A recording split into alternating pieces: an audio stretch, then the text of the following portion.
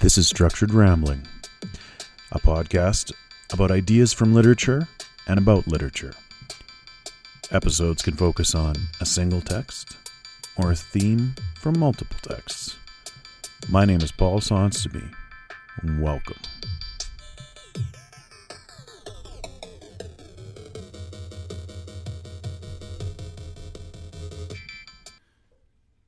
You like HBO?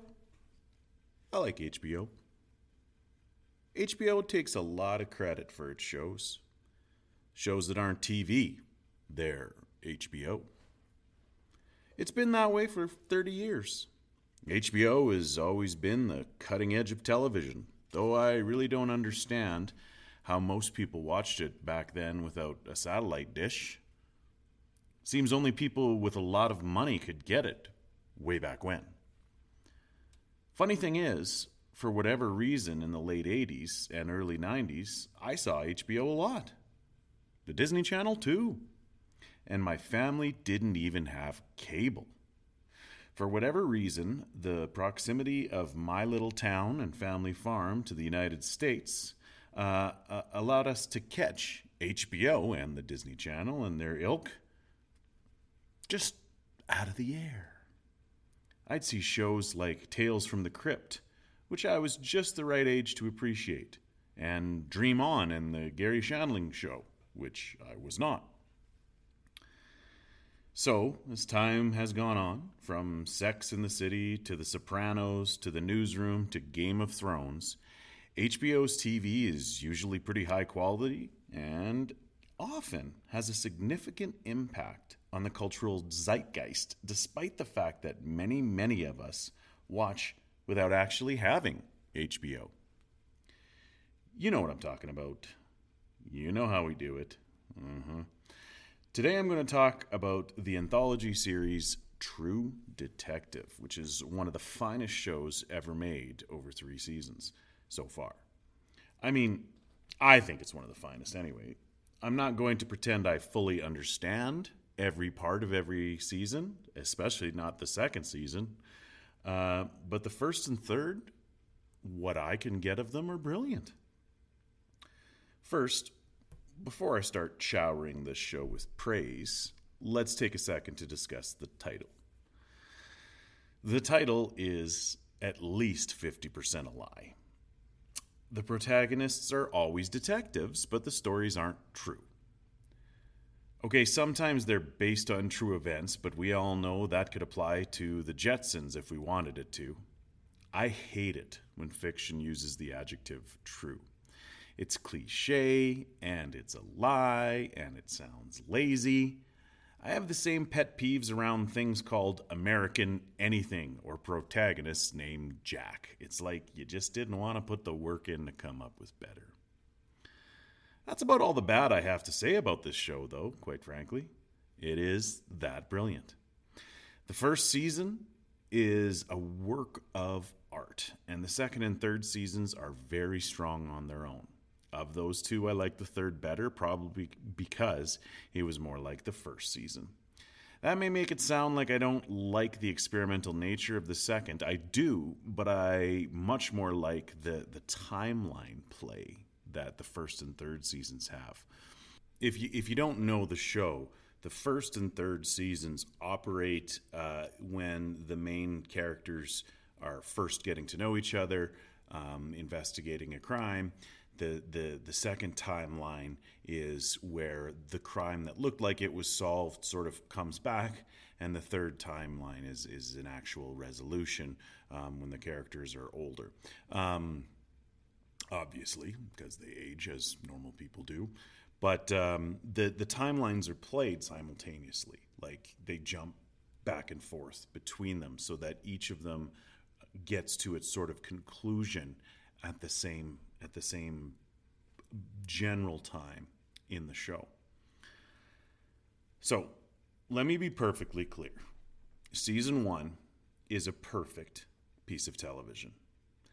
As good as the second and third get, and on their own, like I said, they're very good, they can only be compared to the first season, and by that they are naturally lesser. Not terribly lesser, but lesser. This is not fair, but it's factual. The first season is perfect. The only things I've seen as good or better are several of the seasons of Game of Thrones, The Newsroom, yes, those are both HBO, the first seasons of Netflix's Daredevil, and the first two seasons of House of Cards on Netflix, and all of the Benedict Cumberbatch Sherlock. Their company for the first season of True Detective. It's that good. It's that perfect. It's well written, gloriously shot, stupendously directed, unbelievably scored. Look at the adverbs it makes me use, and it's made me believe in actors again.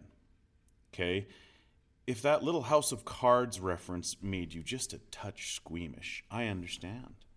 Kevin Spacey was my favorite actor for 20 years. And I've learned that you shouldn't like actors. You can like performances, but you shouldn't like actors as people. They will disappoint you. They will fail. It's a lot like musicians who get into issues. We ask high school dropouts to opine on world events, and we lean on this. We rely on the thoughts and opinions of these people too heavily. But I digress. I have never thought much of either Woody Harrelson or Matthew McConaughey as actors. By never thought much, I literally mean I hadn't ever considered them. Harrelson was fine. He was the dude from Cheers. He was great in The People vs. Larry Flint. He was in Natural Born Killers, a favorite movie of mine in the 90s. He was great in Zombieland, but I kind of felt whatever about him. I didn't follow him or care much. He appeared in things that I watched. And McConaughey was all right. All right. All right. Listen, I hate Dazed and Confused. I've never understood its popularity. I've seen it twice and liked it less the second time. It's one of those movies that you're supposed to like, especially if you grew up when I grew up, but I didn't. I also didn't really have a lot of that 70s nostalgia that we had in the 90s that is now being nostalgized now for the 90s, which confuses and makes me untrusting. Anyways, and of course, Dazed and Confused was McConaughey's first show on the scene. He was a rom-com boy toy who I was jealous of because my wife has a crush on him. His best performances outside of rom-coms that I never watched, at least not intentionally. Maybe they were on buses or something. But other than that, there was his turn as a lawyer in Amistad and as a talent agent in the satirical and delightful Tropic Thunder. He was always pretty but lame to me. The tune changed after True Detective, and from that to Dallas Buyers Club, Inception, anything. A front mouth whistle talking aside. I can't do it that well, I guess, but you know what I mean. I was up here on a little bit less Arkansas and more Texas, but it's all front speaking. But this Texan, he can act. And as good as Harrelson is as the conflicted family man Marty Hart, the detective good old boy who can't keep it in his pants and can justify his every action, despite Harrelson's performance, the first season is run by, about, and through McConaughey. He plays the traumatized and slightly, maybe quietly, neurotic Rust Cohle. He gets all the best scenes and all the best lines, and a man whose first claim to fame will always be his looks and his smooth drawl. He makes an easy sale that he's sick, strange, and unlikable. This charismatic human being. All season long, you truly believe this guy is not somebody I want to be in the room with. Just how he holds himself. That's pretty good. Cole's character is the reason this is not just a detective show. Marty exists to flesh out the detective, to show how it plagues his home life, when he's being interviewed in the 2012 timeline, the latest of the three narratives, he discusses the norms of divorce with himself and other detectives. It's the plague of the family man detective. And it's picked up on by Colin Farrell's Ray Velacouri in season 2 and by Mahershala Ali's Wayne Hayes in season 3. But the Cole character, McConaughey's character, is above and beyond expectations and delivers some of the show's most intriguing moments, the key moments, the best moments. For example, in episode 1, he talks about existence, and I'm going to just quote small pieces of it, but this first scene of the two of them riding around in a car and him talking about the meaninglessness of existence makes you realize you're watching something that's more than just a detective show. Quote, "I think human consciousness is a tragic misstep in evolution. We became too self-aware. Nature created an aspect of nature separate from itself. We are creatures that should not exist by natural law. We are things that labor under the illusion of having a self. An accretion of sensory, experience, and feeling programmed with total assurance that we are each somebody, when in fact, everybody is nobody." He ends this with the statement that we should do the world a favor by stopping, by being the last generation and just enjoying the ride. He says it like this, quote, "Maybe the honorable thing for our species to do is deny our programming, stop reproducing, walk hand in hand into extinction, one last midnight, brothers and sisters, opting out of a raw deal." It's pretty explosive in thought, and it sets up Cole's character, but it also sets up a lot of what's explored in the narrative itself. In the later episodes, he describes existence as a flat, repeating disc where the only release is death, and we may not even get there.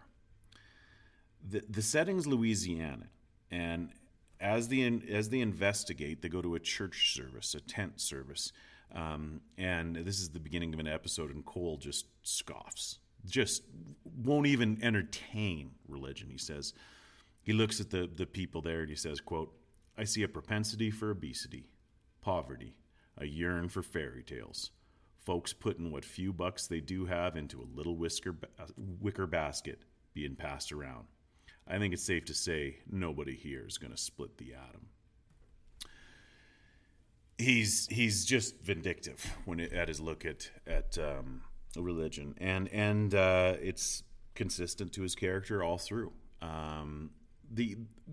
The thing that I find interesting is if you've listened to other episodes of my podcast, you know, although I'm not a religious person myself, I see appeal to it, and maybe I'm a touch of a religious apologist, although I'm not apologizing on my own behalf.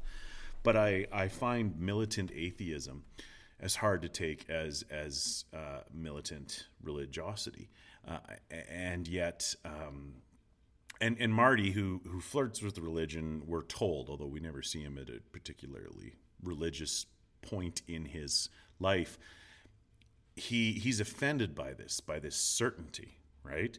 The things that Russ Cole says are frightening to us, but he, on the other side of it, is completely at peace with his existence. He knows what's what, and so he's got that certainty that not fearing about the future provides, because there isn't one. A minor blink and you'll miss it theme in all of the shows, but in the first season, is redemption, both for Marty and for Rust. It's biggest for Russ Cole because his existence is entirely leaning to tragedy. He's a nihilist, and his nihilism just sort of pushes him to that end. But then he doesn't get it. This nihilistic unbeliever sees a possible connection to what he has lost beyond this world. He applies this new knowledge to the world, the good and bad, and he sees his purpose in it anew. This is at the very end of the show. This is a very cynical show in most ways, and it ends with a surprising positive catharsis. Not all the bad is beaten, but some good has been done. 2 men feel redeemed, and 1 man who is still an unbeliever and still a nihilist feels there is something he has felt. His logical mind will not accept anything else, a connection with those who have gone beyond. Another theme of all 3 seasons is masculinity, the toxic kind. The show's taken criticism for this, for its only having a few female characters, although they're usually very dynamic and fascinating characters. But still, this is a show about men. Every man in every season is affected by his job and brings that home to sour his relationships. Tragic pasts like Russ Cole's dead daughter and Hayes' Vietnam experience. Hayes is the Mahershala Ali character from season 3. They color these men. It fills them in. Because of the first and third season's triple timelines, we see men with these troubled pasts, newly troubled, and then it haunting them across the decades. Then there's always a mid-season shootout. In all 3 seasons, there's a mid-season shootout that makes the case appear to be solved. There's question marks, but it looks like things have been handled. But of course, the main character, the Rusts, the Hayes, they've got their doubts that they've solved it. It haunts them until a resolution of sorts in the final act in the third timeline. It's not, as I said, a perfect resolution in any of the seasons. Good is done, but much good remains undone. The Hayes narrative is complicated by his attempt to finally solve the case that haunts him while suffering the early onset of dementia.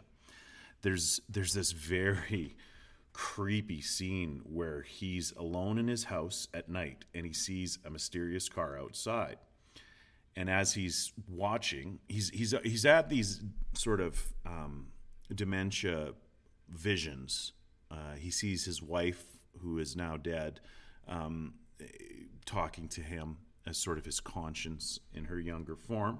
And in this scene, where he's looking out at this strange car, slowly these figures begin to stand around him, kind of in the shadows with their heads lowered.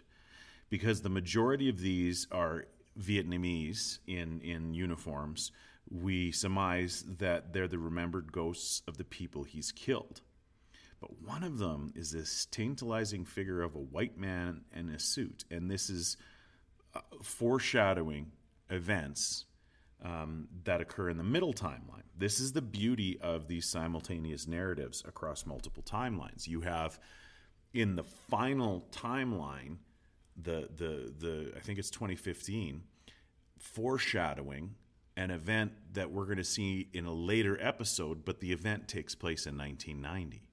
Right? That's the fun and the creativity that can be had with these multiple time narratives. And it's just a haunting scene. It creeps me out. I'm getting the shivers just thinking about it. And so beyond this haunted, ultra-masculine figure are several even more unsavory themes. Again, something that is consistent across all 3 seasons. The bad, the evil in these series is big. And the rather cynical idea that the heroes could only do a little good and know that there's more bad left, that's disheartening. There's just as much dark as there was before, and there's always more dark in the sky than there are stars. You make stars, they burn brightly, but they never light up the darkness completely. We have kidnapping, we have pedophilia, we have cult rights, organized crime, prostitution, racism. The ills of America are paraded through each narrative. There's a sense that most people are essentially bad and that we're all drunks and lawbreakers. It reminds me, sadly, of the works of writer Cormac McCarthy, one of the greatest American writers of the past 50 years, but also one of the ones that bothers me because he's so negative. His view of people is so negative. And I don't want to believe or accept that the world is as bad as McCarthy writes, or in the case of show creator Nick Pizzolatto, I think is how you say it. I don't want to believe how McCarthy and he present it is true. People aren't bad to the point being presented here. But True Detectives America is a place many of us are not familiar with. It's the America behind the veneer, a place where regular folks are working against a life that is just plodding. Their existence is sad, simple, uninformed, repetitive. There's always tragedy. There's always loss. They turn to God or the bottle, sometimes both. They turn to crime. And there is a fierce libertarian streak running through them. Every detective on every porch is treated with suspicion, if not outright hostility. This is the world of sin. Because it's an anthology series with multiple directors, it doesn't always look the same, but there are moments that stand out aesthetically. The opening credits are famous for imposing film over the actors in scenes of the show. This creates this haunted teacher in front of the projector effect. The soundtrack of the opening credits and throughout each episode is always noteworthy. I've got onto some good artists through this show. There's a constancy of playing beefy, gravelly, and very masculine and very sexual artists like T-Bone Bennett and Leonard Cohen. Listen to the soundtrack for an hour, and you'll always feel like you smell like secondhand smoke. In every season, the cinematography is gorgeous. There's a lot of driving in this show. Most of the key investigative discussion in the first season, and all of them, happens with people sitting in a car going over what they have just looked at. Add to that the element of displaying the scenery. The 3 seasons happen in Louisiana, Los Angeles, and Arkansas, respectively. There are a lot of pull-away shots to give a sense of where we are, but it also gives us a feeling of danger. One of the key threats in season 1 is the bayou itself, the swamp. People die or disappear, then a hurricane comes and wipes out another part of the state, and the records of the missing. It's easy, this show says, for a criminal off the grid to hide himself and keep acting. It's just so hard to find anything in a place in constant turmoil and decay. And of course, swamps are not forests, right? Swamps are putrid, festering places where disease grows. So, as I have said, the first season is a work of peak TV art. It shows you how to pack every inch of an episode with meaning, rather than with some of the padding that plagues other shows, especially those with too ambitious an episode list. Some of those great Netflix superhero shows I liked always had 2 or 3 padding episodes. The origin of a side character, flashbacks, unnecessary. This is tight storytelling. The second season is good, but try just a little too hard not to be the same as the first. The third season was a compromise and comes fairly close to achieving the success, especially across multiple timelines, of the first. It's more echoey than the second, and for that reason you might call it less ambitious, but for my money, I like the first and third the best, but the second is good. There are confusing bits to all of them, though the ending comes and provides a conclusion, not everything ever gets wrapped up neatly. Maybe that's the one defense for the only great failing of this show, its title. As I said at the outset, it's a stupid title, calling a fictional anthology series true, even if some of the events are based on a true story. That, by the way, is the falsest phrase in cinema, and yet you're willing to stretch the definition of true to suit this fine show, rather than just as a synonym for honesty. If you do that, you might be onto something. What's true about True Detective is these mostly males and a few women are human, with human failings.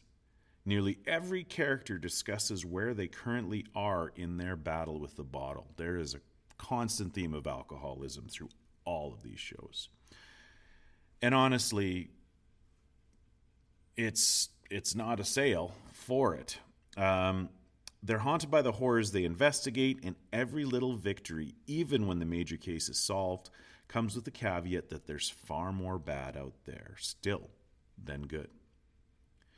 There's much more dark in the sky than light, but every little light shines. I want to thank you for listening today, and if you enjoyed my podcast, please feel free to give me a rating and review. Episodes come out at the beginning and middle of pretty much every month.